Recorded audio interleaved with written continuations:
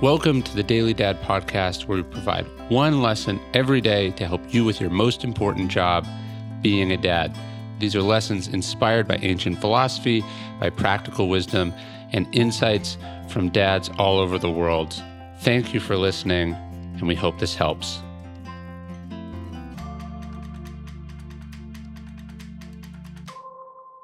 Remember the true value of education. You send them to great schools. You make them do your homework. You drill them on their flashcards. You are saving for college.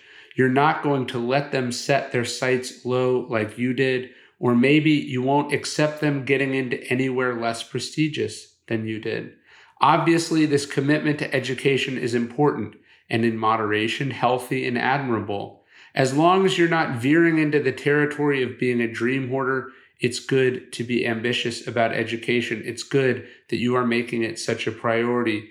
It's just also important that we remember, as always, the difference between schooling and education. That we remember, as Einstein said, that the true value of education is not the learning of many facts, but the training of the mind to think.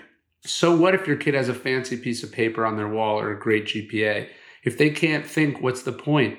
If they have the smarts but lack wisdom, life is going to be very hard, no matter how skilled or well paid they are at their profession. It does not automatically follow that good schools translate into the ability to make good decisions, or that because someone has graduated that they are familiar with and comfortable in the world of ideas. Just because they've spent hours in a classroom doesn't mean they understand civics or their duties as a citizen. You have to teach them that. You have to make sure they learn what matters. You have to make sure they know how to think. You have to give them the true fruits of a good education. Thanks for listening to the Daily Dad Podcast.